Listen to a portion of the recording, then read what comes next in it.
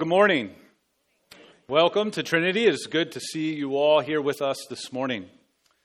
Before we jump into our message, just a moment to recognize the role of membership and some new members into the family of Trinity. In Romans chapter 12, we're given these words from Paul. For as in one body we have many members, and the members do not all have the same function, so we, though many, are one body in Christ, and individually members of one another. Throughout the New Testament, we see believers committing themselves to the local church, that there is decided affirmation and commitment between church and Christian. It's a belonging that essentially says that there's some skin in the game in helping each other live out our faith together. Church membership is sort of a formal recognition or relationship between a church and a Christian, characterized by the church's affirmation and care of the Christian's discipleship and the Christian's commitment to living out his or her discipleship in the context of a specific local church family. This morning, we have the privilege to recognize new members to the Trinity family. These new members have put down roots with us in our church family and have gone through our membership process. So on behalf of the elder team, it is my joy to welcome here present with us Ken and Linda DePascarita and with their daughter Elisa. And then not present with us, Lori Cherry, Jay and Regina Duffett, and Anna Wendell. So we welcome them into membership at Trinity Baptist Church. And with that, we also, following the service, have our annual meeting. We always do it at the end of June. Our fiscal year begins in July, so it just seems like a good time to care for business. But it's not all just business. It is a part of our fellowship together. And so following the service, we will turn the room over and get lunch and all that prepared and the room prepared, and then go about our annual meeting. And so I'll give some more instructions later toward the end of the service for that. All right, if you have a Bible, go ahead and open up your Bible to 2 Corinthians chapter 13, all the way to the very end of that letter. We're in a series this summer called Friendship with God. We're following along a path that's worn and laid for us by author McKinley in his book, Friendship with God, a path to deeper fellowship with Father, Son, and Spirit. And so we're going to be sort of following along the markers along the way. So if you want a summer read, I would definitely encourage that to you. But today we're going to look at what is essentially our benediction for the series, a prominent benediction in the Bible, familiar words at the very end of 2 Corinthians. I want to read a few verses before that to kind of give you the feel and the context of how Paul closes this letter. And then we're going to focus in on friendship with the Trinity, what that means, how we get to know God, Father, Son, and Spirit. So let's hear God's word. Finally, brothers and sisters, rejoice. Aim for restoration. Comfort one another. Agree with one another. Live in peace, and the God of love and peace will be with you. Greet one another with a holy kiss. All the saints greet you. The grace of the Lord Jesus Christ, and the love of God, and the fellowship of the Holy Spirit be with you all. Let's pray. God, we thank you for your word, and as we come to it together, we pray that you would do a good work in our hearts. So be with the preaching and the hearing and the receiving and the believing of this, your word, we pray, to your glory and our good. In Christ's name, amen. Growing up as a kid in the 1980s, Bo Jackson was my favorite athlete. He may have been the greatest athlete I've ever seen. He played professional baseball, and for a hobby, he played professional football. And he was an all-pro in both. The very first Major League Baseball game I had ever attended was on July 6, 1987, in Cleveland, against Bo Jackson's Kansas City Royals. We sat so far from home plate that the only thing further from home plate was the home run Bo hit that day. He could do it all. Literally, he could do it all. I mean, I remember the time when he ran over a very boastful linebacker named Brian Bosworth on Monday Night Football, essentially ruining his career. And to this day, Bo Jackson, and I will argue with all you young bloods, Bo Jackson is the greatest video game character ever created. And thank you. Did not anticipate such a response. There was a video game in my youth called Tecmo Bowl, and there was nothing you could do to stop Bo Jackson.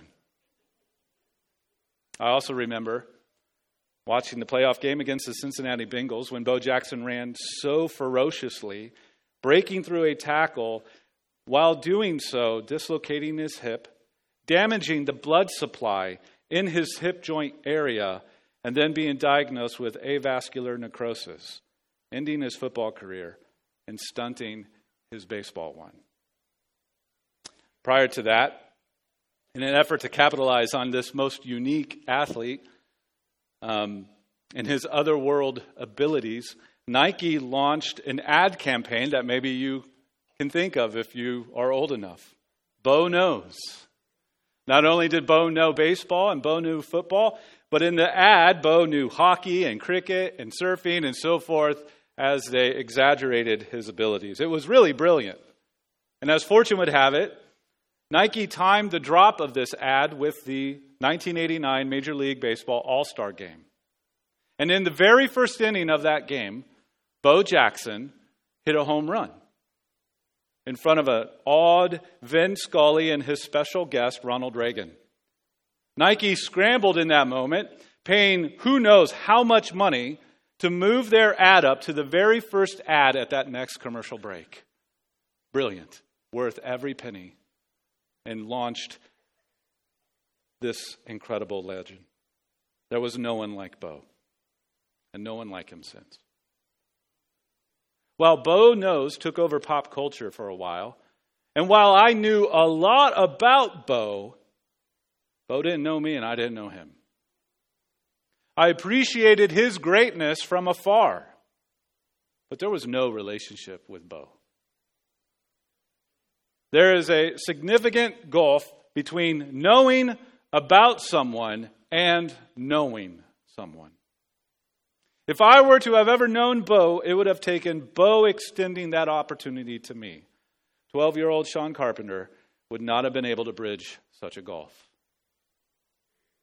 Similarly, but with even greater dramatics, God has bridged a gulf greater than my distance to Bo Jackson and has made a way for us to not simply know about him, but to know God in a real, substantive, intimate, close, eternal relationship. That's what our focus is on this summer, is that relationship. It's a friendship that God establishes, a friendship that we get to enjoy. And maybe that sounds counterintuitive. Maybe your background is that anything related to church or anything related to God can't have that much joy because there's a lot of obligations, a lot of rules, and a lot of following that has to happen. Or maybe you look at your own life and you feel like, I'm such a mess, there's no possible way God could be really a friend to someone like me. And those are real obstacles that we need to hurdle because God's intention, His loving purpose, His gracious action, His very near and present presence with us says otherwise, that He indeed desires such a friendship. So this morning we're going to look at those closing words to Paul's letter in 2 Corinthians. We're going to look at the grace of the Lord Jesus Christ. We're going to look at the love of the Father. We're going to look at the fellowship of the Holy Spirit. And so that we better know this God that we have this friendship with.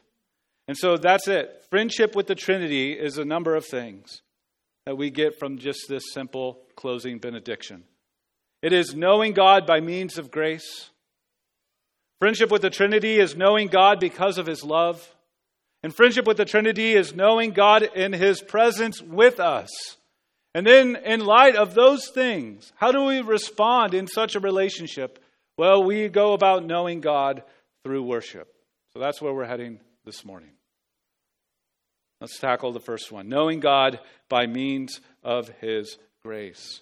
By means of grace. Paul closes his letter with the focus on the grace of the Lord Jesus Christ. The grace of the Lord Jesus Christ. The medium by which we get to know the Son, is by grace. A medium is a thing through which a relationship is carried out. A medium is a thing through which a relationship is carried out. For example, the main medium that we have right now with our relationship with the news is most likely carried out by the internet, or more specifically, your smartphone. That's the medium by which you relate with the news.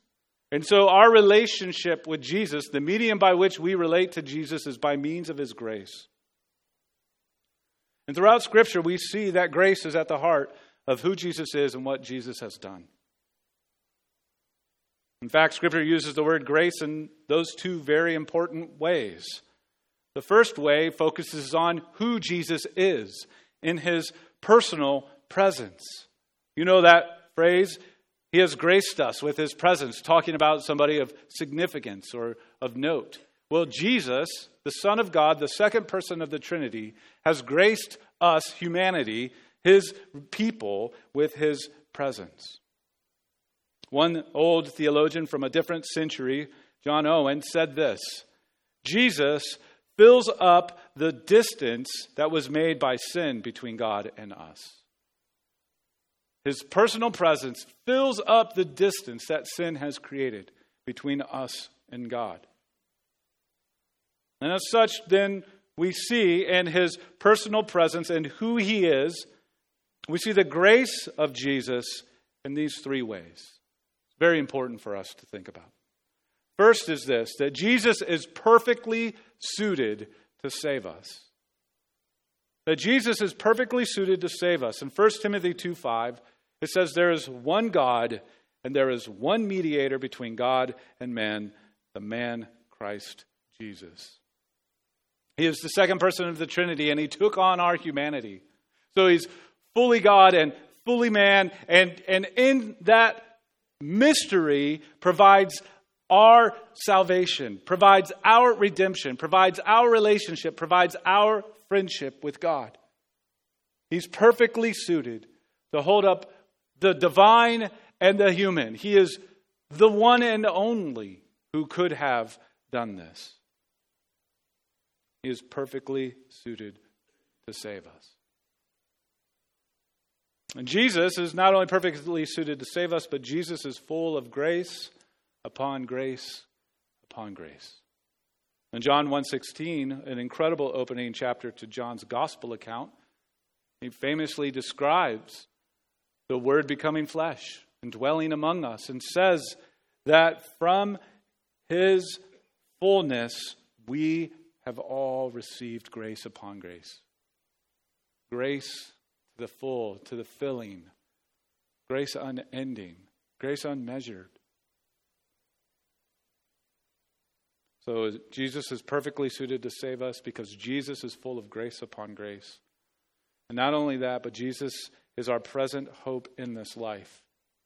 He is our present hope in this life. His personal presence. We have this relationship by means of his grace.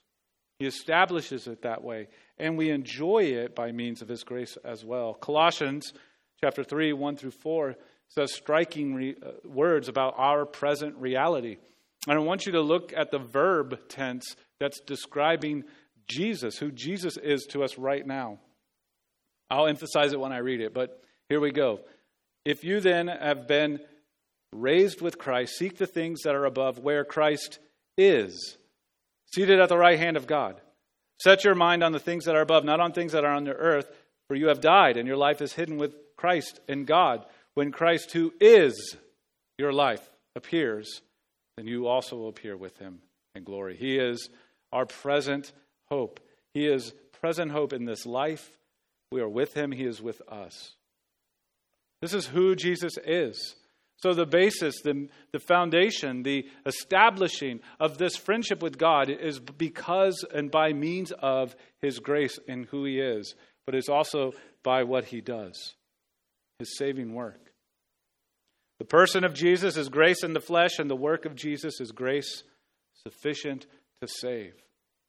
We often say that grace is the unmerited favor of God, meaning there is nothing that we are doing that kicks God into action We are doing nothing in how we live to earn what Jesus has done for us. It's grace. It is of grace and only grace. And we see from the work of Jesus that redemption, this saving work of Jesus, is a twofold grace. We are redeemed out of something, and we are redeemed into something. We are redeemed out of the penalty of our sin. We are redeemed out of the power of sin. One day, we'll be totally, fully redeemed out of the presence of sin. It'll be a great and glorious day. But we are also redeemed into something. And that's our focus this summer, is we are redeemed into a friendship with God by means of the grace of the Lord Jesus Christ. I love how Colossians 1:13 and 14 summarize the out of and into dynamic of what Jesus has accomplished for us. It says this: He has delivered us from the domain of darkness. So we're out of that, and transferred us into the kingdom of His beloved Son. So we are now in that, in whom we have redemption, the forgiveness of sins. We have been rescued out of the dark and have been brought into the joy of the light. So Jesus' grace and His personal presence and His saving work brings us into something that we otherwise would never been able to find on our own. And that is friendship with God. Friendship with God. That friendship with God originates in the love of the Father. So friendship with God is knowing God by means of grace. Secondly, it's knowing God because of His love. If the medium of the Son is grace, then the medium of the Father is love. It's as simple as that. Friendship with God is because God loves us. I know that may be hard to believe.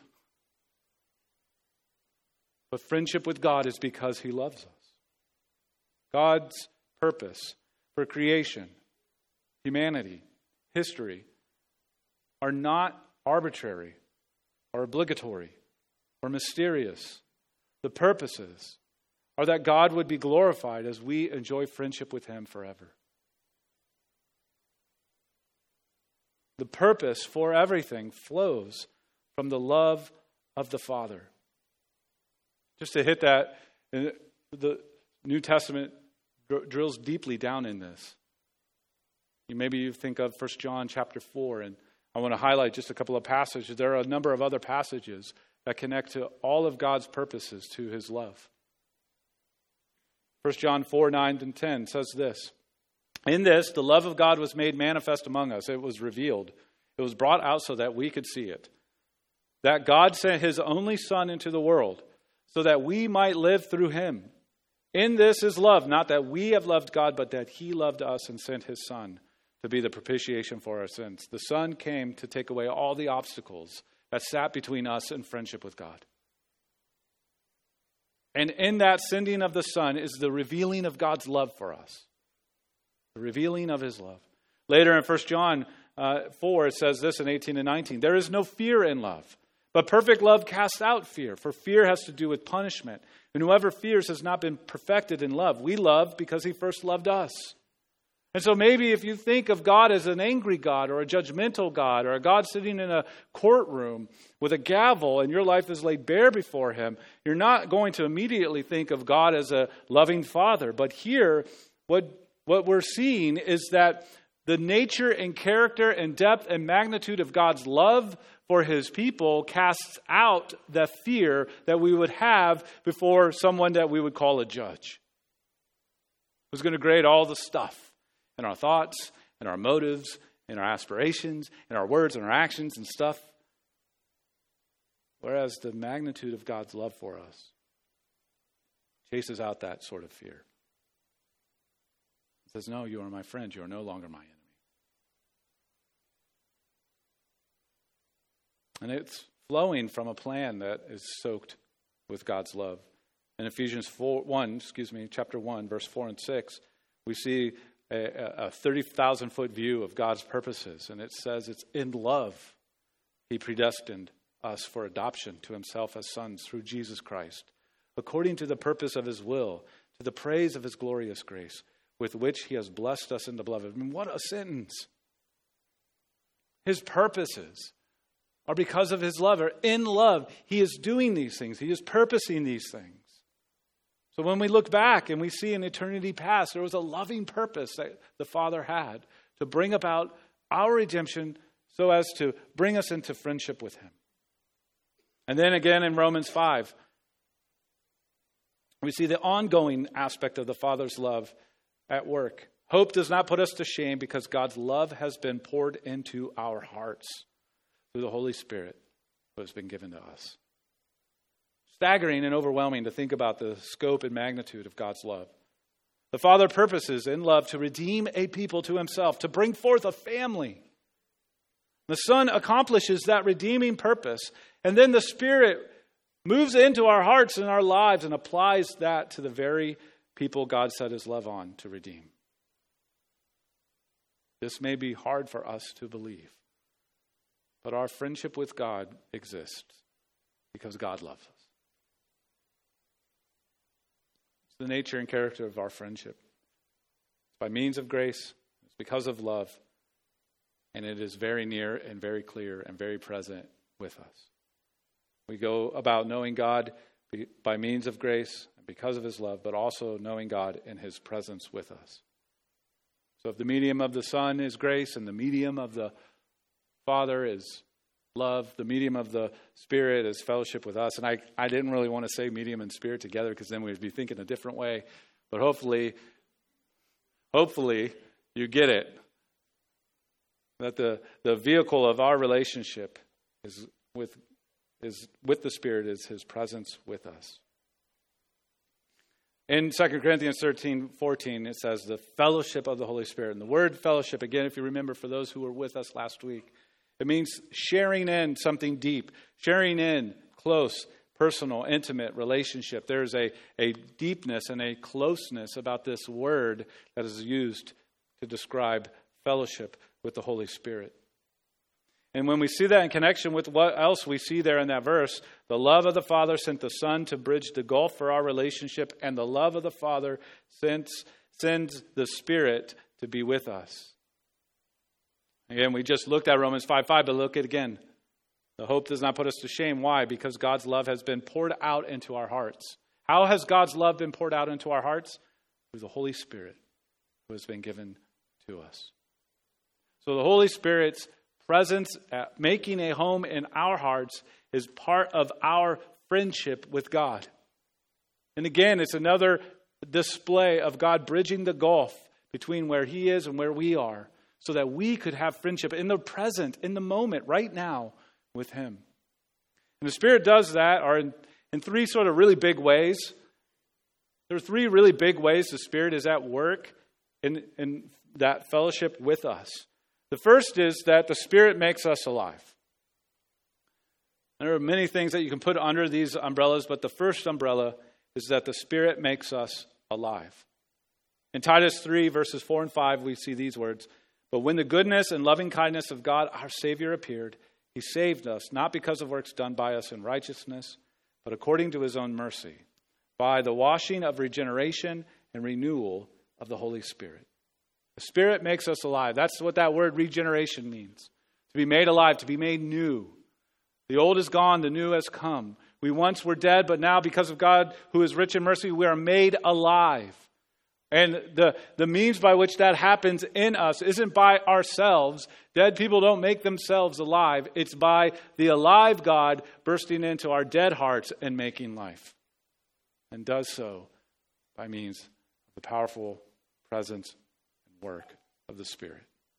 So the Spirit makes us alive. Secondly, the Spirit enables us then to live. So we've been given a new life, and the Spirit helps us grow at living that new life out. We go from spiritual toddlership, if you will, and we grow through the course of our lives, reflecting more and more of the one who has rescued us. More and more of our life reflecting more and more of the character of Christ. And the Spirit is at work. The Spirit perfectly knows Jesus. and is present in our hearts, making Jesus known and evident in and through our lives. I love the fruit of the Spirit. The work that the Spirit is doing in us, the deep root work in our hearts, is to bring about this kind of fruit in our lives. That's what the Spirit is doing in your life now, and until you are done breathing or Jesus has returned, the Spirit is going to be at work in you to bring about this fruit. Love, joy, peace, patience, kindness, goodness, faithfulness, gentleness, self-control.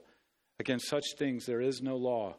And those who belong to Christ Jesus have crucified the flesh with its passions and desires. So if we live by the Spirit, let us also keep in step with the Spirit. That list, that fruit of the Spirit, you know who that describes beautifully and perfectly? Jesus. And the Spirit is making more of the character of Jesus evident in more of our lives. So the Spirit makes us alive, and the Spirit enables us to live. And in the ongoing work, the Spirit, thirdly, assures us of what's to come. Life is hard. The things that we experience in this life can be debilitating to our faith, can distract our affections, can discourage us from laboring on and striving forward, can discourage us from believing that we can actually have friendship with God. Our own hearts can run complicit. We can wander. This life is filled with all sorts of obstacles. The Spirit makes us alive and enables us to live and assures us of what is yet to come. Gives us this future hope that brings present strength in the midst of a hard world. For example, Romans 8:11.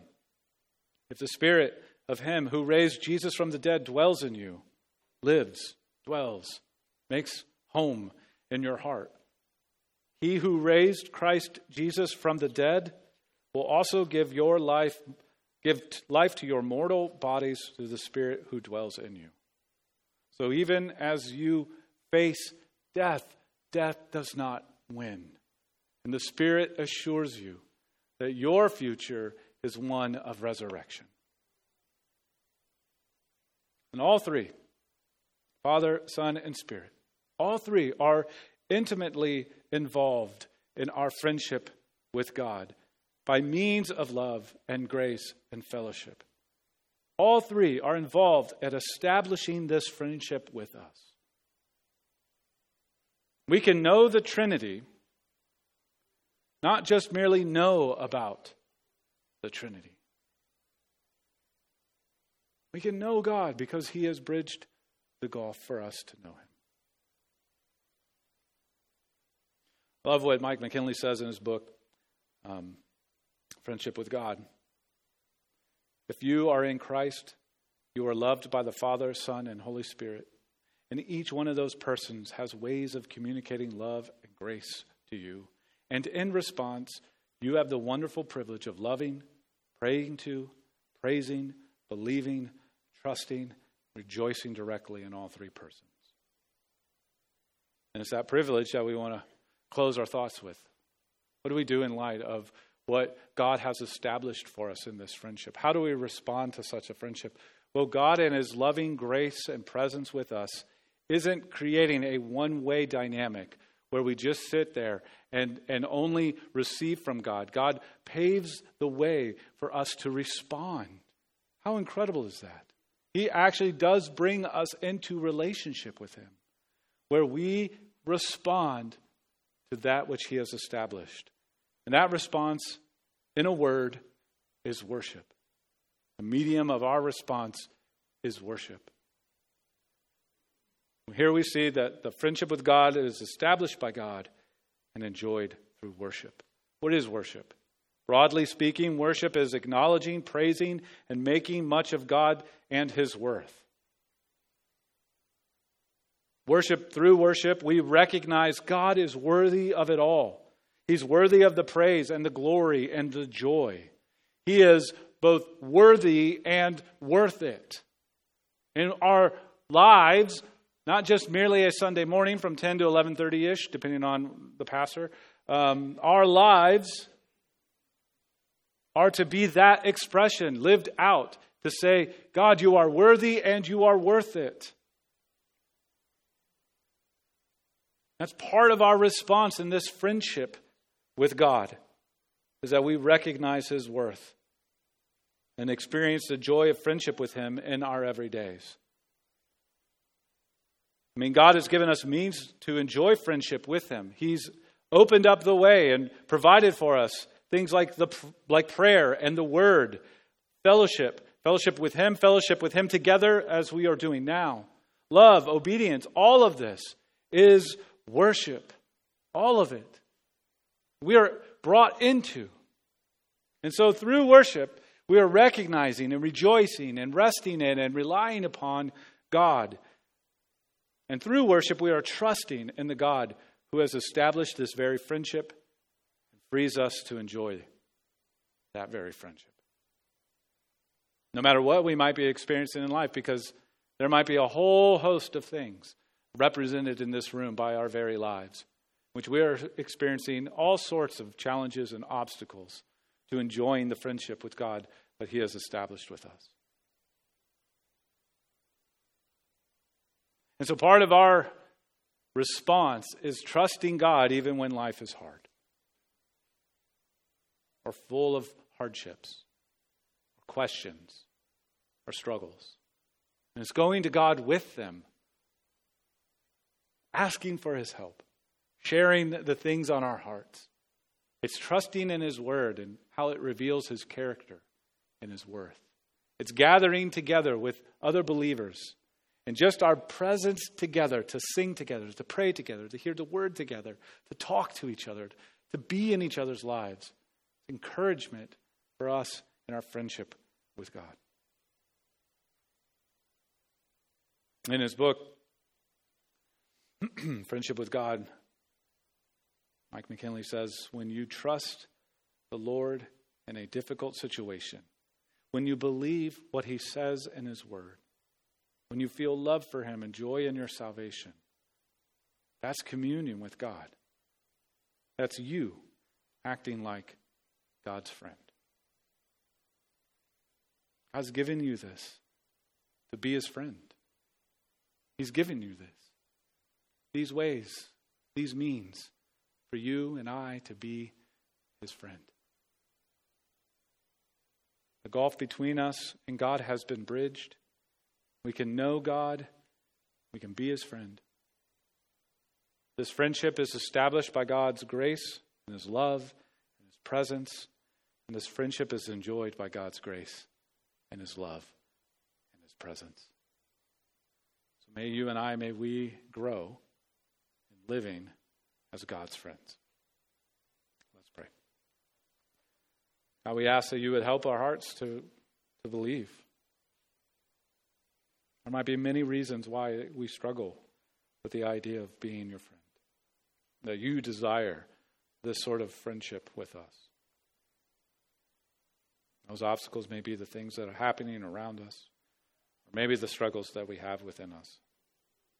I pray, not for some quick fix, but I just pray for a deep and abiding awareness, your presence with us by means of your love and your grace.